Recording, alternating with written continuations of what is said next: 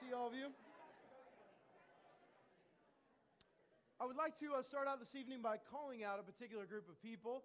How many of you guys have not yet got saved and are still using Yahoo? Anyone here?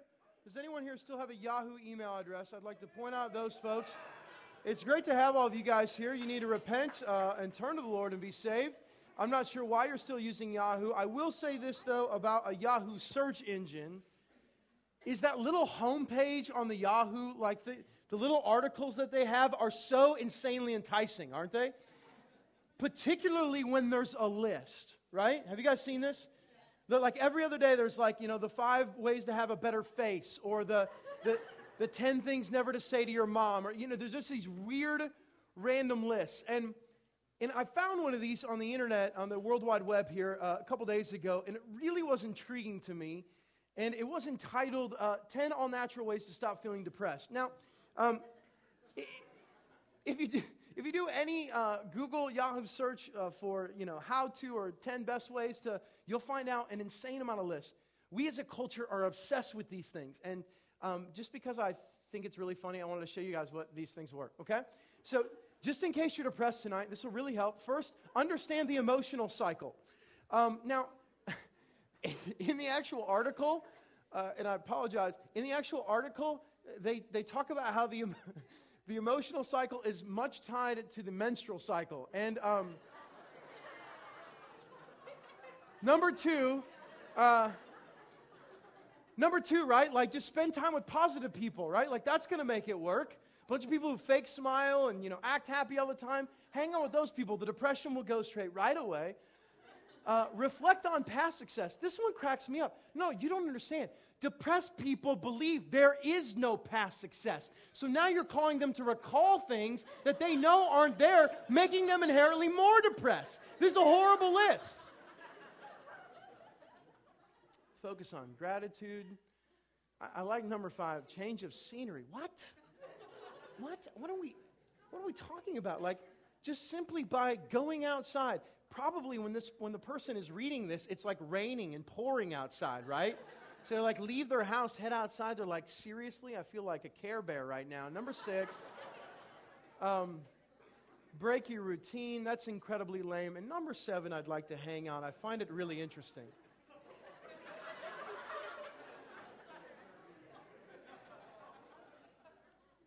Now, I know many of you guys know that I don't have any love loss for pets, especially. I've told my children many times that they will never own a pet, including a fish, small vermin. It's not going to happen. But apparently, if you are depressed, what you need to do is, and I love the phrasing, interact with animals and nature, right? I'm not sure how this happens, but you're supposed to interact, right? You call out your, Ace Ventura animal voice and pet detective it and figure it out. Hungry fella, right?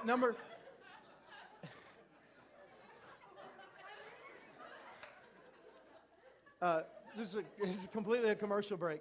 I spent my whole entire freshman year of high school talking in Ace Ventura, so it still every once in a while kind of comes out. You know what I'm saying? Anyway, sorry.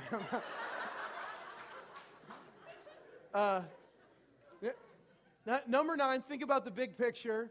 Okay, and number 10, this is classic of our culture. This is classic. Do something to help yourself. Pull up your bootstraps, right? Figure it out on your own. Now, our culture loves these things, and let's just go one step further. You love these things. You love lists because they're simple and easy. Well, the problem is when you get to the Word of God, and even particularly our text tonight, which is incredibly, incredibly practical, almost feels like a list. It's easy to think that somehow the Bible follows the same pattern as Dr. Oz. Like, here's the 5 ways to do this, or here's the 10 things to do this. Watch, I'm going to write it, and look, you're going to read the Bible, and you're going to see this list of things to do. The problem is, if you're just joining us tonight, it may feel that way, but if you're not joining us, you've known that we've been studying the book of Hebrews for nearly a year and a half. We're on the last chapter beginning tonight. But what's happened for 12 chapters in Hebrews is he has built for 12 chapters, a strong doctrine and theology about the supremacy of Jesus to then get to the practical in chapter 13. You see what I'm saying? Also, we see this in Romans.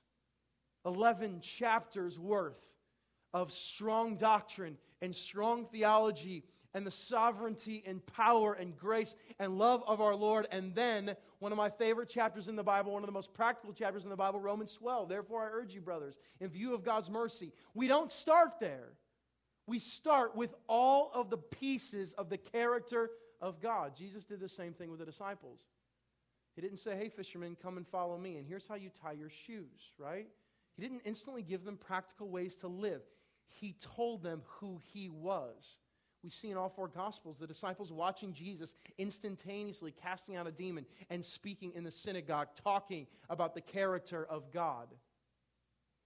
Well, what happens is our culture find themselves in this perpetual pattern of seeking the list.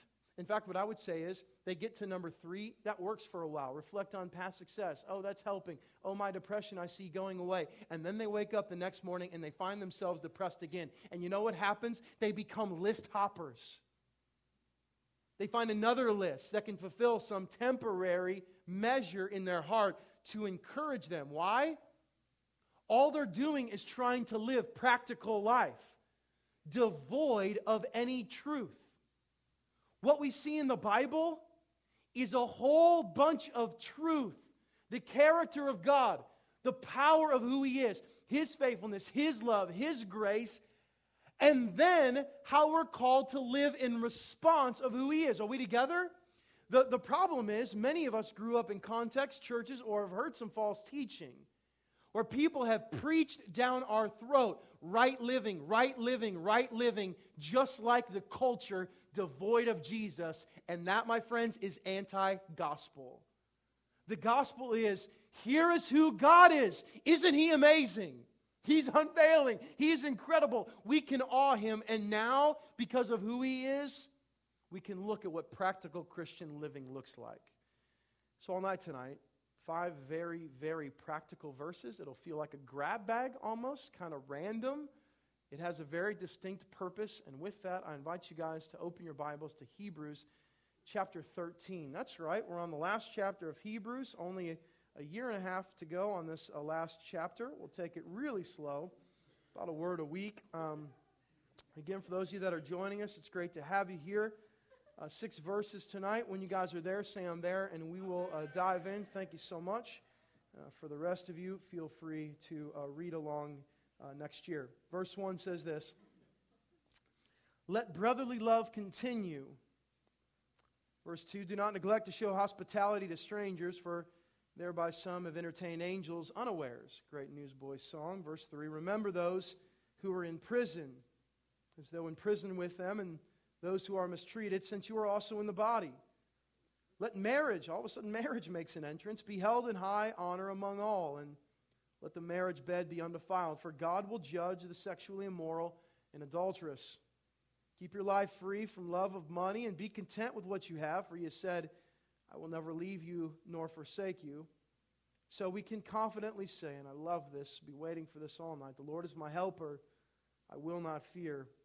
What can man do to me? Again, seems random, many hodgepodge verses thrown together in practical living, practical Christian living in response to who God is. And let's begin here in verse 1 that says, let brotherly love continue. Grew up with a deep affinity against the dentistry. Anyone else?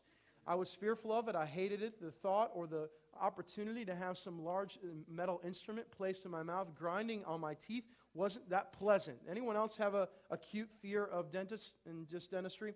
Well, it just so happens that one of my best friends is a dentist, and so I soon got over that. Went to the dentist for the first time in 10 years, about 3 months ago. That's true, and somewhat disgusting. However, that's the way it worked out. Now, inevitably, when you're at the dentist and they begin to shoot your mouth full of Novocaine, you're waiting on the inevitable moment where all of a sudden you look down on your shirt and there's a pool of drool because you couldn't feel it protruding out of your mouth. You know what I'm saying? Everything has become numb, and pretty soon there's this steady drip of saliva that has now found its way on your shirt. When we're numb, we lose all feeling. lose control even almost. My contention is that the Bible talks so much about brotherly love, we've just become completely numb to it. We've lost the weight of it, the feeling of it. We've read it so much, been told it, preached it, heard it, read it so much that it just now we're completely desensitized to it. We can't feel it. That's one extreme. The other extreme is many of you think that just by being Christians, it means we're all going to wear friendship bracelets and be BFFs forever. That just because we have Christ as our common example, that then you're going to be best friends with every other person that's a Christian. Both extremes, I would say, are in error. Obviously, we are never to become numb to the precious grace that is the brother and sisterhood in Christ. And let's just all agree, it's a little bit eerie how incredible it really is. You're at Quick Trip having a Long John, because that's what I do in the morning, right? Thank the Lord. You're talking with someone, not sure what you said, sounded like profanity. You're talking to someone. You're talking to someone, right? And all of a sudden you're both leaning down to get your donut, and somehow randomly, because whatever, somehow God comes up, right? And you find out the brother goes to church, and like pretty soon you find yourself right there in the middle of Quick Trip, which often happens to me, embracing a random Christian, and we've all had that experience, maybe not to that quite extreme, but you've met someone random. You find out that they're also a follower of God, and there is this instant, almost eerie moment where you feel like you're long-lost brothers, doesn't it? It's incredible. It's amazing. What it doesn't mean, though, is that we instantly all have the same interests or gifts or talents, or that will all the time mesh precisely. What it does mean is that there's this powerful, gracious union that is the brotherhood, that is the sisterhood, that unites all of us in love. And so the writer says, let it continue. Don't find yourself being complacent in it. I believe brotherly love should be known and shown. I believe when I'm around other believers, even if they disagree, what the one thing is that we should be revealing to the world is we can work through our issues and differences because we actually communicate. We talk. We extend grace to one another, because without it, then we're saying we don't need grace from Him. It's one of our greatest opportunities to show the world who Jesus is by interacting as brothers and sisters. Problem is, we're not doing a great job representing. We're showing, actually, we're better at judgment, we're better at backbiting, we're phenomenal gossips. What we need to reclaim is brotherly love must continue. It has to continue. And so I pray if you're here and you've become numb to it, you've taken it for granted, you're not celebrated the grace and the gift that relationships are, I pray you pull back and you start telling those around you, thank you so much for following Christ, that we could be connected in such a deep way. And for those of you that don't know Jesus, let me tell you this. Scripture says it's not good for man to be alone. And you will forever feel disconnected from people until the love of Christ invades your heart. And I pray it happens tonight, right? This powerful verse 2 follows that up in our grab bag. Do not neglect to show hospitality to strangers, for thereby some have entertained angels unawares. Now this is strange. Not sure if this has ever happened to you. Invite some folks over for dinner. Find out about halfway through, you have angels in your household. Now, this may feel somewhat disconnected for you. Let me try to build some context here. The writer is talking about Genesis 18, where the Lord and a couple angels show up at Abraham's tent. They have some interaction, and what happens is Abraham entertains these three. He makes bread for them, makes sure they're comfortable. He is hospitable to them. In my opinion, hospitality is way undersaid at a lost art. It's way worse than that. We as Christians, believers, followers of God, find ourselves not just not hospitable, but actually the opposite of it. And so I want to encourage us, actually this is huge in my heart. We strive here at Matthias to be hospitable. It's why we love doing barbecues in the back. It's why we love for those of you guys that were here last year calling in the shaved ice people and just partying, because it's hospitality. It's saying, come in, let's be a family together. So I put these things together to encourage us. I call this, next slide, those that are hospitable. Let's start here with number 1. Love to see others sit at a better seat. In my love family, I love watching who's going to sit in the pleather chair, right? Those of you that have been in my basement, you know what I'm talking about. I can't afford leather. However, I have a significant amount of pleather. And there's this one particular seat that's like, it's the money seat. You know what I mean? Like you sit in it and you instantly feel godly. You feel like this is, powerful stuff. The pleather kind of feels nice on the skin. And what hospitality is very biblically. Jesus commands his disciples at one point. He says, listen, you sit at the lowest place in the house. You let everyone else sit down before you sit. You sit where no one else wants to. Oftentimes in the staff will head to, for instance, the Chinese buffet. Any fans, right? We'll go there for lunch. Because my man van will hold us all, we'll head there. And it's always interesting to watch because we talk about this principle a lot in our staff. And so people are arguing about who's not going to sit in the front seat. You know what I mean? So someone will be like, no, I'll get in the back. No, dude, seriously, you sit. Like we're literally fighting about it. What eventually ends up happening is I carry all 4 dudes in the back of my trunk, including Jared, who's like 15, right? Like hitting his head up against the thing. I'm driving. I feel like a stinking limo service for these guys, But that's what Romans 12 talks about, outdoing one another in showing honor. Being so interested in the comfort of others that at any given point, you're always giving up your seat. And that works figuratively and metaphorically. Next thing I want to show you here, this is huge. You hold no sacred value to personal belongings. A hospitable person recognizes that everything they own is not theirs. That it's grace, that God has given them a gift. And so for those of you that own homes, you're not saying to yourself, no, you don't understand. My home is where my heart is. And you have a little country bumpkin thing painted over your bathroom, right? Your mom has that. You know she does, right? No, you don't understand. My home is my sacred place. My home is what makes me happy. And this is, no. You don't understand. That home is not your own. It's grace. It's been given to you by the Lord in His mercy. And so you know what? Open it up for people. I'm encouraged by so many in this room that have opened their homes. I believe we have some exemplary single men and women here in our body that have opened up their homes and apartments that are very near here, right? Revealing what true Christian hospitality looks like. But we're not just talking about homes, because some of you are like, well, I have a dorm room. Same principle. Well, this is my space, and these are my colors in here, and people eat my pizza. It's not yours. To be hospitable is to say, look, with great wisdom, love, and care, please come into my life. That's what we're called to be as followers of God. Living life with people, not alone, holding a remote control or some game controller, feeding off some fantasy pseudo world. We're to be living life with people. Oh, but I play video games 6 hours a day with people. Seriously? Sorry. Forgive me, Lord. Number 3 says this, those who are hospitable need no gratitude. It's interesting, every God-fearing, God-following thing can so quickly turn to selfishness. The line is so narrow, isn't it?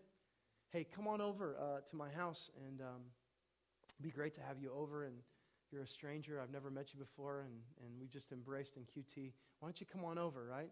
I'll make some more Long Johns for us. It'll be fun. And then they come over, right?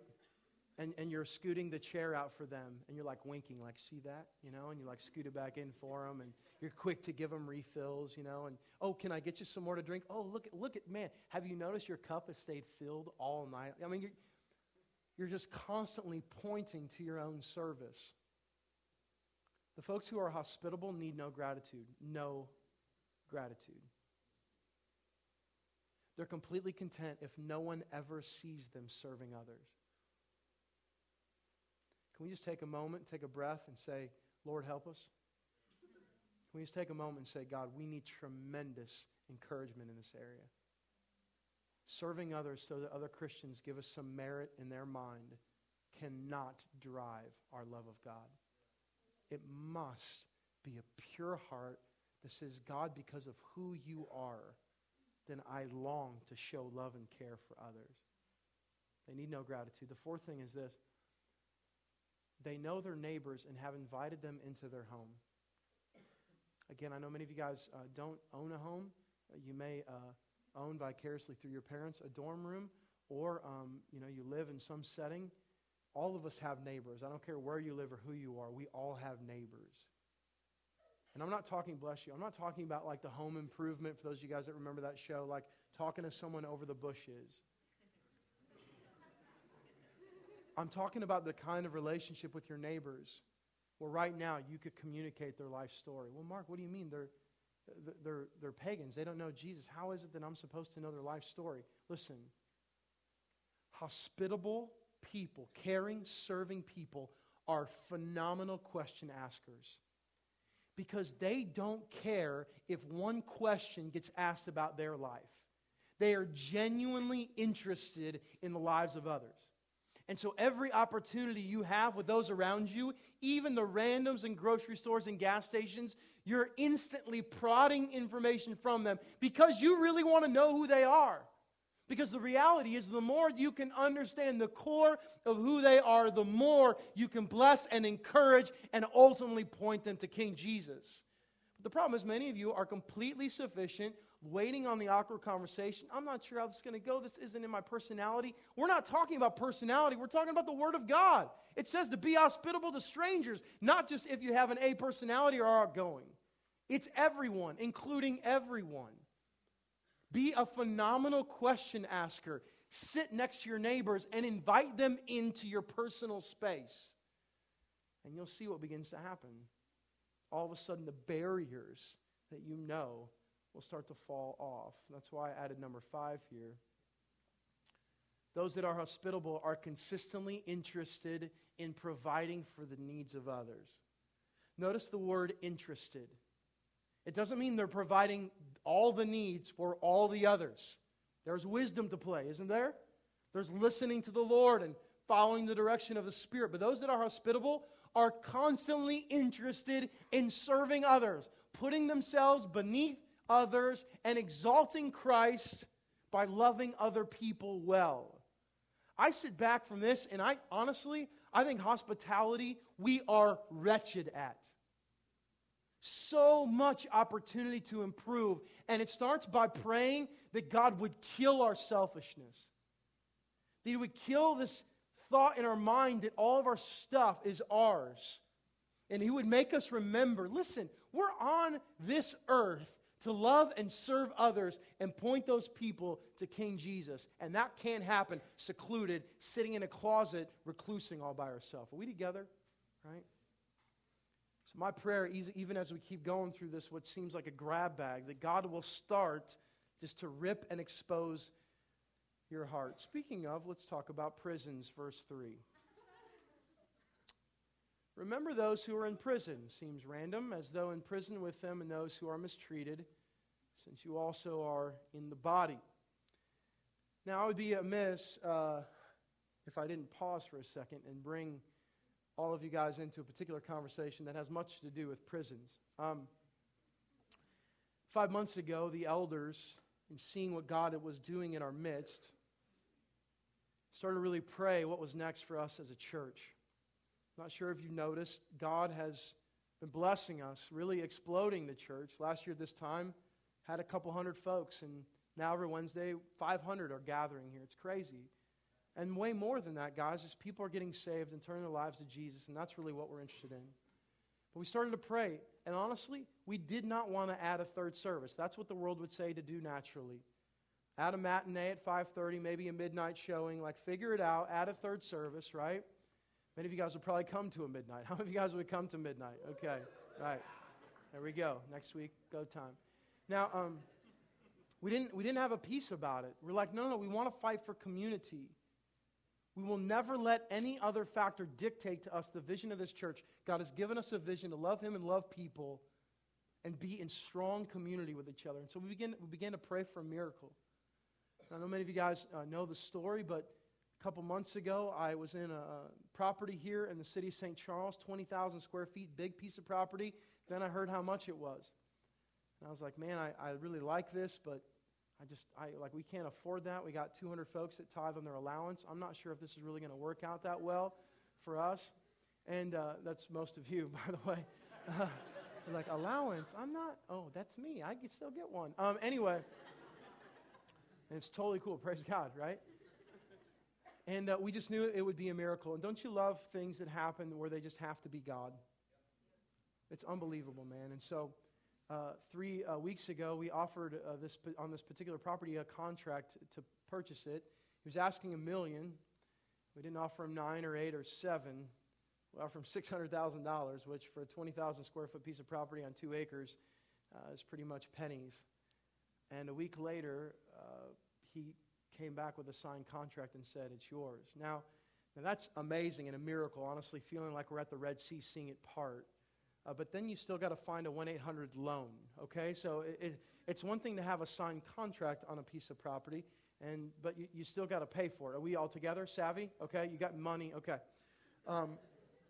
So I talked to 11 banks. 10 of them laughed at me, right? 10 of them are like, and what's up with the blonde spiky hair, and who are you? You are a pastor? You look like a convict. No, actually, it's very appropriate. This place is a jail, right?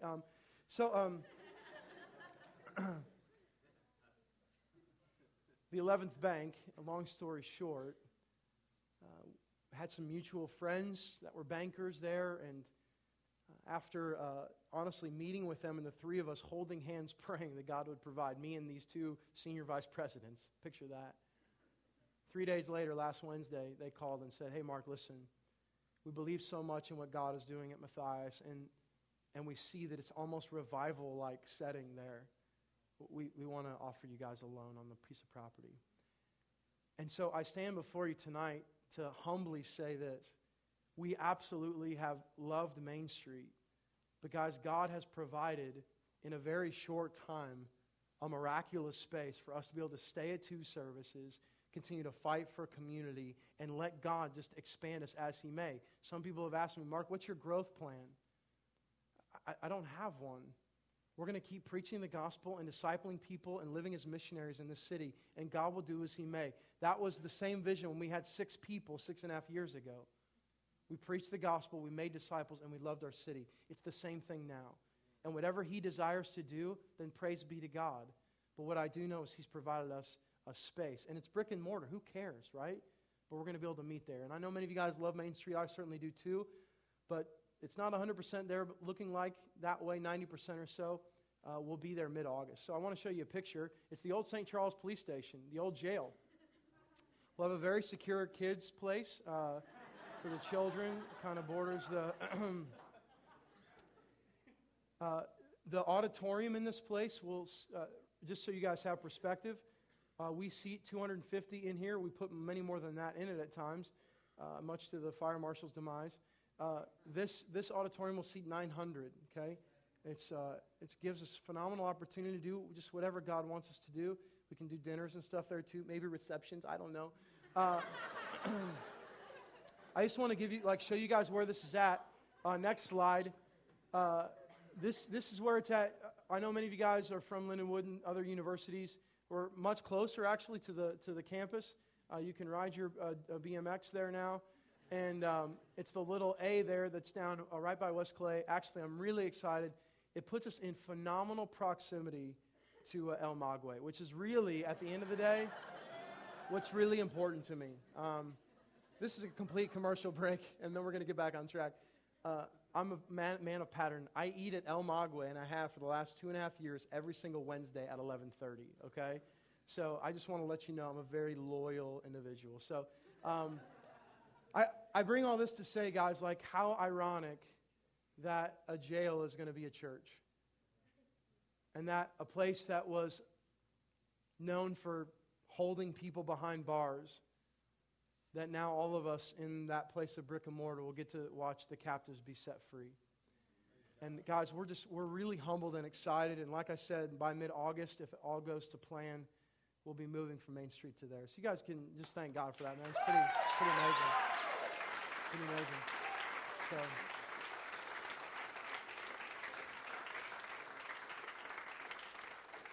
So let's go back to verse 3 now, okay? Remember those who are in prison, right? As though in prison with them. Now, I want to help build some context here, and then we'll get to marriage in a second. The interesting thing about prison in this culture is there were many folks being persecuted because of the gospel that found themselves in this exact situation. And so the writer is talking very specifically to a very huge cultural issue. Many believers find themselves behind bars. I feel like one of our greatest struggles relationally is out of sight, out of mind. Anyone else?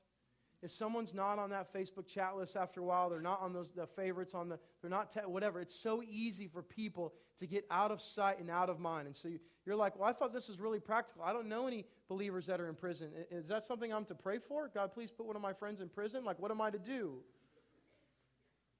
There are so many brothers and sisters around us that find themselves in circumstances, situations, things in life that has literally imprisoned them. They feel like there's no way out. They feel like they're all alone. They feel like there's no encouragement. It's our opportunity to not let them be out of sight and out of mind, but to rein them back in, to encourage them, to remember and please remember to communicate with them that they're not alone. And so you may be, how is this practical for me? Listen, there's so many folks in my life that feel like right now they're behind the thickest bars ever and that there's no cutting it down. And we get to be that voice for our brothers and sisters in Christ. Jesus already has cut it down. The bars are already cut. Don't put yourself back in when you're already out. So the grab bag continues with verse 4, a little bit of marriage talk, shall we? Let marriage be held in honor among all. Let the marriage bed be undefiled, for God will judge the sexually immoral and adulterous. At least it's not heavy-hearted here in verse 4, right?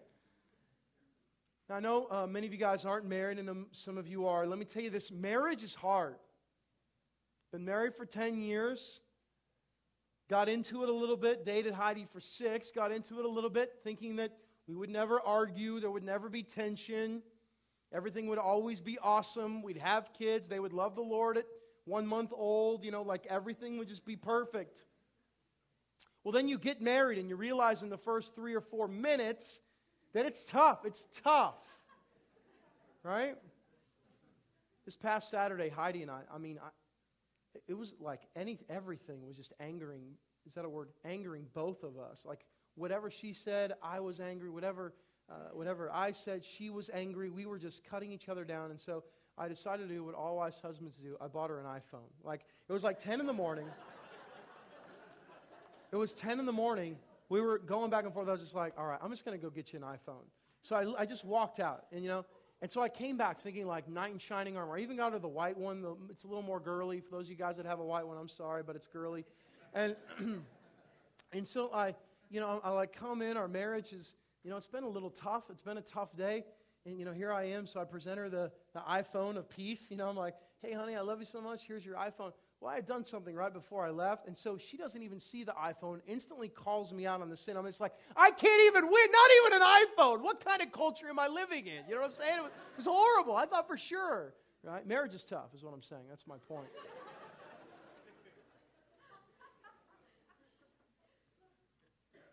But there's not a day that goes by, not a day, that I don't realize the gift that I have in my wife. To say that I would be worse off without her, right? My life would be horrible if I did not have her in my life. I am way, way better with her. And there is not a day that goes by that I do not understand that she, for me outside of salvation, is one of my greatest gifts. God wrapped her up so hot and beautiful, you know what I'm saying? And said, Mark, listen, here is representation of my grace. Here is this amazing woman in your wife. Here. The problem is in our culture, in our churches, in our marriages, and some of you are like, well, I'm not married now, and I don't think I'll ever be married. Listen, odds say you probably will, so please listen to this. What's happening in our culture, especially in our churches, is people are taking this gift, and they're looking at God, and they're saying, I don't want it right now. Oh, I'll take it back when it's convenient for me, but I'd rather sleep around. I'd rather get hooked on porn. I'd rather forget that it was grace and act like I deserve something better and that the grass is greener on the other side. And I'm going to go ahead and defile my marriage and trample on the gift and push the gift in the ground. I want to see a church that says no to adultery, that says no to pornography, that realizes the grace and the gift that marriage is. We have to stand for that. I'll tell you this, the culture's not. The culture is saying, well, I deserve this fantasy and you're not that. I deserve this picture of a woman and you had 3 kids and now you don't look like that anymore. No. Read your Bible again. It's the heart that makes you beautiful. Oh, that's nice. That's like saying someone has a nice personality. It's their heart. That's what makes marriage beautiful. That's why it should be held in high honor. Last thing I'll say on my rant is this. Probably last thing, right? I'm marrying a couple, performing the ceremony of a couple this weekend in Matthias, all right? Trevor, Nikki, soon to be Malone. Many of you guys know them. Awesome. I tell every couple this before I marry them. I'm like, listen, you have to understand. Will I joke around a little bit? Sure. Will we have some fun? Yes. But you have to understand this. I take this so serious. And every single time a bride walks down the aisle, never fails, I always get teary. You're like, oh, that's so sweet. It's because you think the bride's beautiful. No. You're missing it. That is the one moment every single time I do a wedding where I get to see the gospel. Revelation talks about the wedding feast of the Lamb when the bride will be wearing white. That's why brides wear white, my friends. I've told brides before, this didn't go over so well. I told brides before that said, listen, we're having sex, we're believers, and we don't care. I said, then wear red, right? Don't wear white because you're making a mockery of the thing that you're representing. I'm not saying that folks won't struggle with sexual temptation and even at times indulge, but unrepentant having sex and looking at God and flipping him the middle finger, you might as well wear a red dress because what you get to do is participate in the gospel by wearing a white dress showing the purity that's been made in you because of the bridegroom, and the Father walks you up and you unite just like Jesus will with the church. Are we together? That's the beautiful picture of the wedding. And so every time I sit and I watch the bride walk down and I tell the couple, I'm like, the moment she walks out, yeah, you know what? It's probably the most beautiful she'll ever be. She spent a lot on it. You know what I'm saying? Right? Her hair's did. She's got colors on her face. They'll never be there again. Right? She'll be beautiful. But listen. The most beautiful thing about her is what she's representing. And you, one day, will be where she is. And the Father will walk you down and will unite you with the bridegroom. And then you'll spend an eternity in the glory of God, the wedding feast of the Lamb. And so I'm just telling you this. Marriage should be held in high honor. The weightiness of it should sit on you. And so those of you that are approaching dating lacklusterly, wake up. You're taking this thing that is so sacred and thinking that one day the flip will just switch. Oh, we'll get serious when it's time. Oh, we'll stop having sex when it's time. Oh, finally, one day when we're... No, listen. Especially at the age that most of you are, you should be dating an individual that you can see as someone who God has graced you with to help you pursue him for the rest of your days. And so for those of you that are dating lacklusterly and thinking, yeah, we'll just kind of figure it out when we get there, all right, then maybe, you know what, maybe you'll find yourself in a lackluster marriage. And then soon, guess what? Your eye starts to wander. Oh, maybe that would be better over there. Maybe this would be nice. We're taking the gift and grace of God and trampling on it. I have one more thing to say. Sorry. I don't apologize. Never mind. I retract that. All right? I finally realized when I got to verse 4 in my studies why all of these passages are linked like this. We are called to be phenomenal stewards of God's grace. let brotherly love continue. I have in me the representation of God. God is in me. And so what am I supposed to do? I'm to steward that well by loving my brothers and sisters. Guess what? I'm to show hospitality. What does that mean? I'm to steward the grace that God has shown me by showing others grace too. I'm to steward the opportunity to not keep people out of sight and out of mind, but to seek them out and pursue them. And I am to steward my marriage well because it's God's grace and gift. And that's why, for me, verse 5 makes sense. Because I'm like, where are all these verses coming from? Then all of a sudden we get to verse 5. Let's throw money in there while we're at it, right? Keep your life free from love of money. And be content with what you have. For he has said, I will never leave you nor forsake you. Powerful passage. Because I know many of you are like looking in your wallet. You're like, I got $3 to my name. I don't struggle with this. Well, let me tell you this. My first job was Ponderosa Steakhouse. Any of you guys familiar? Right? It's an amazing establishment. I started working there when I was 14, mostly because I like the nacho cheese. Could still bathe in it to this day. Love it, honestly. It's the nectar from heaven. Wish it was just dripping down on my face all day. That said, it doesn't matter. Like, I'm making, a few bucks here, a few bucks there, waitering at Ponderosa Steakhouse. And it doesn't matter whether you got $4 or whether you got $1 million. The moment you get odd dollar in your hand, watch a kid who, the Easter bunny comes, right? God forbid, and throws some quarters in the little egg. What's the first thing they say? They don't open the egg and think, how can I serve the Lord with this, right? It's like, Mama, when we go into the store, I'm going to hook something up. Well, little do they know, they ain't going to hook much up because they got a quarter, you know what I'm saying? But still, it's the heart that's in us. So I don't care whether you're a poor college kid or whether you're a wealthy individual here. It doesn't matter. 1 Timothy 6:10 says, the love of money is the root of all kinds of evils. Why? Because it's in money that we see really what kind of steward we are. Is it yours or is it his? Do you own the stuff or has God graced you? Is it a gift or have you earned it and do you deserve it? So what does he say here? Keep your life free from the love of money and be content with what you have. That does not mean laziness. Oh, God, I'm just content. I haven't had a job in 7 years, right? But I'm following the scripture. I'm really content. Read the rest of the Bible.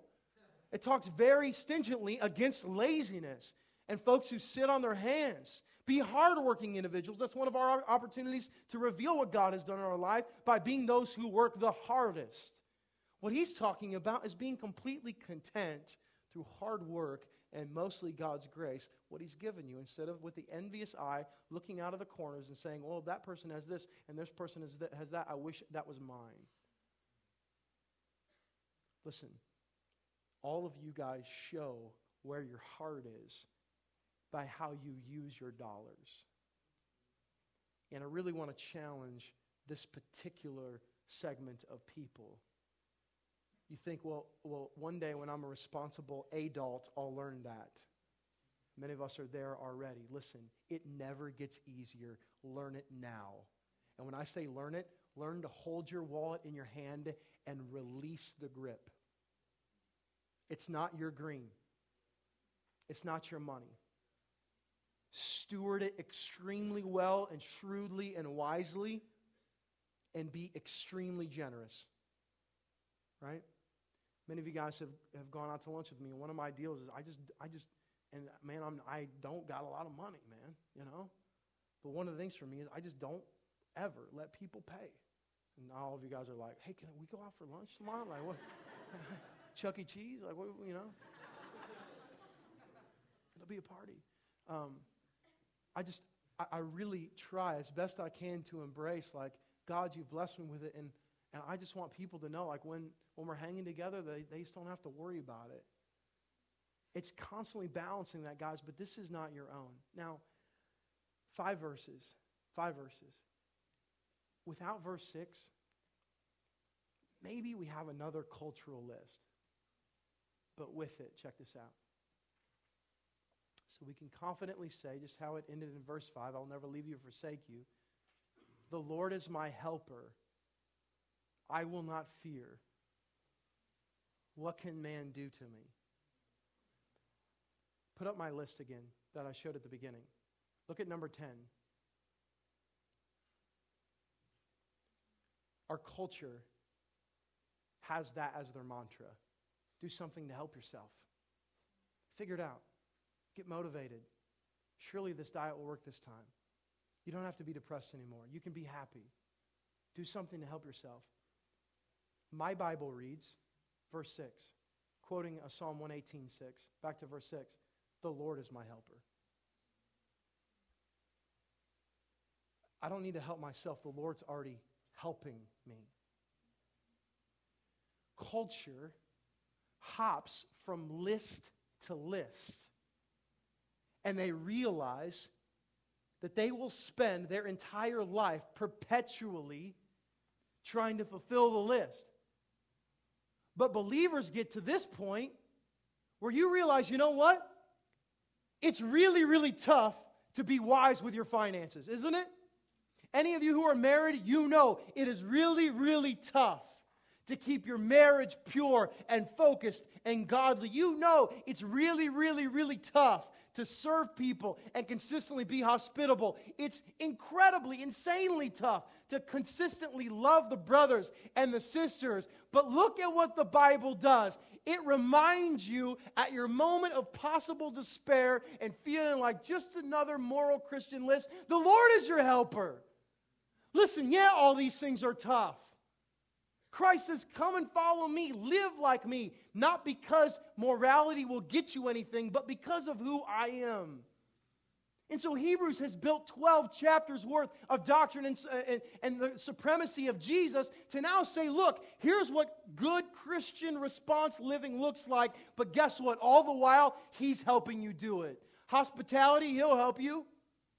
Your marriage, He's your helper. Your financial issues, that's on Him too. Isn't it unbelievable almost? The fact that all the things the Lord calls us to do, He also says, I'm going to help you do them. You're never alone. You're never out there by yourself trying to pull up your bootstraps and go for it another day. I am your helper. And so I got this to say. Any opportunity that you ever have in your life to begin to live morally and think that that earns you anything in the heavenly perspective or acceptance in the eyes of God, you need to remember this. That the beauty of the gospel is the power of the character of God and then His people living in response because of who He is. And then in their moment of feeling like they're incapable of following Him, He says, watch me help you do it. And then in that moment, at that point, it can only be God. And that's why Scripture says, so no man may boast. And so we all find ourselves following God joyfully because He's empowering us to do it. What a God. What a God that wouldn't just allow us to be list hoppers, but that would call us to something because of who He is. Let's stand together, okay?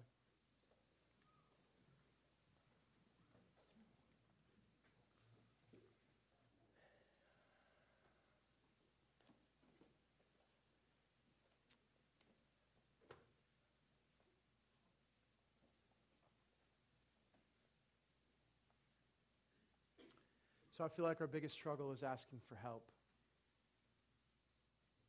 Like men who won't ask for directions, right?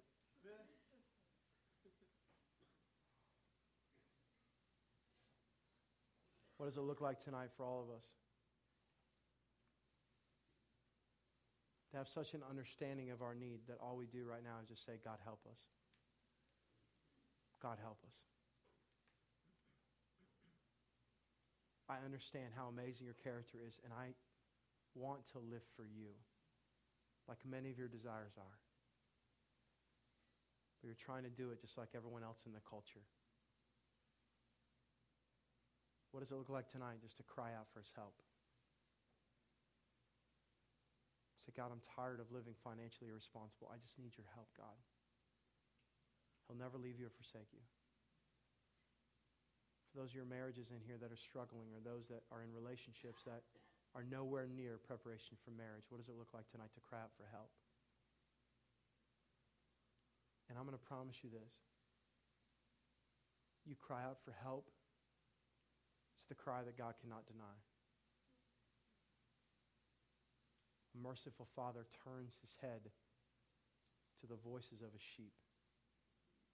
And the Scripture says his sheep know him and he knows them. So I'm just going to encourage us in a moment of response tonight. For all of us, in your own way, silently, out loud. Let's just take a second together just to pray for help. All right? Let's pray that in your own way. Come on.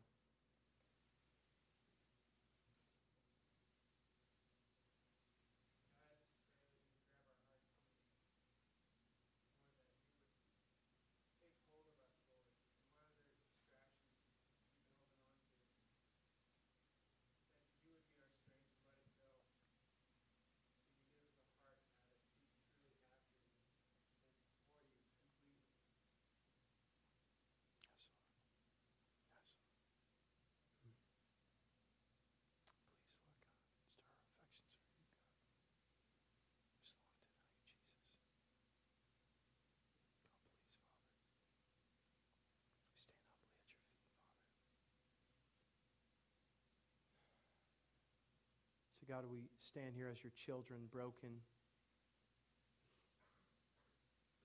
in great need. And God, I pray right now that you would stir our affections for you. That we could sense how near your help is. That we would know, God, how strong your mighty arm is. That we would know, God, that we can trust in you and in no man. That we would believe, God, that we can find refuge and shelter in who you are, that no man or culture will ever provide. God, we stand before your throne right now, pleading for help, saying, God, without you we're nothing. Every situation in our life demands your help, your guidance, your love, and your grace. God, please overwhelm us, Lord. I pray, God, that we feel emboldened. That, God, you would encourage us to live in response to who you are. Thank you for your truth, that we don't have to be list hoppers, that we can rest in your word. God, please, please, Lord Jesus, have your way with our life, God.